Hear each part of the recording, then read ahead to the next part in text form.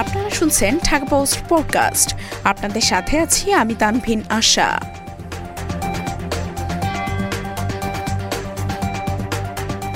নড়াইলে দর্শক মাতালেন Muhin.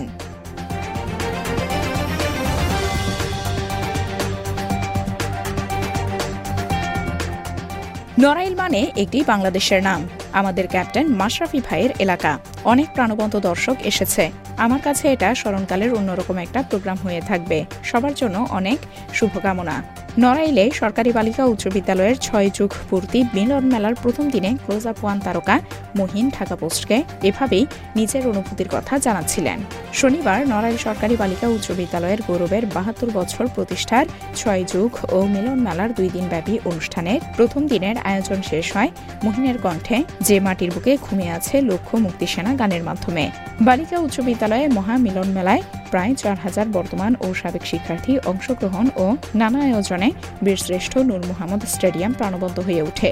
Close Up One তারকা মুহিন বলেন, নিঃসন্দেহে পদ্মা সেতুর কারণে নড়াইল এখন ঢাকার খুবই কাছে। এখন 2.5 থেকে 3 ঘন্টার মধ্যে নড়াইল পৌঁছানো যায়, যেখানে আগে 6 থেকে 6.5 ঘন্টা পথ ঘুরে যাওয়া লাগত।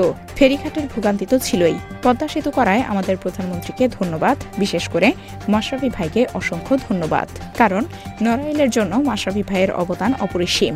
শরফুল আলম লিটুর উপস্থাপনায় শনিবার রাতে বালিকা বিদ্যালয়ের সাবেক ও বর্তমান শিক্ষার্থীরা ফরিদা পারভিন, দোলা ও মুহিনের গানের তালে তালে নিচে গিয়ে নূর মোহাম্মদ স্টেডিয়ামের আলোর ঝলকানি যেন বহু গুণে বাড়িয়ে তোলেন।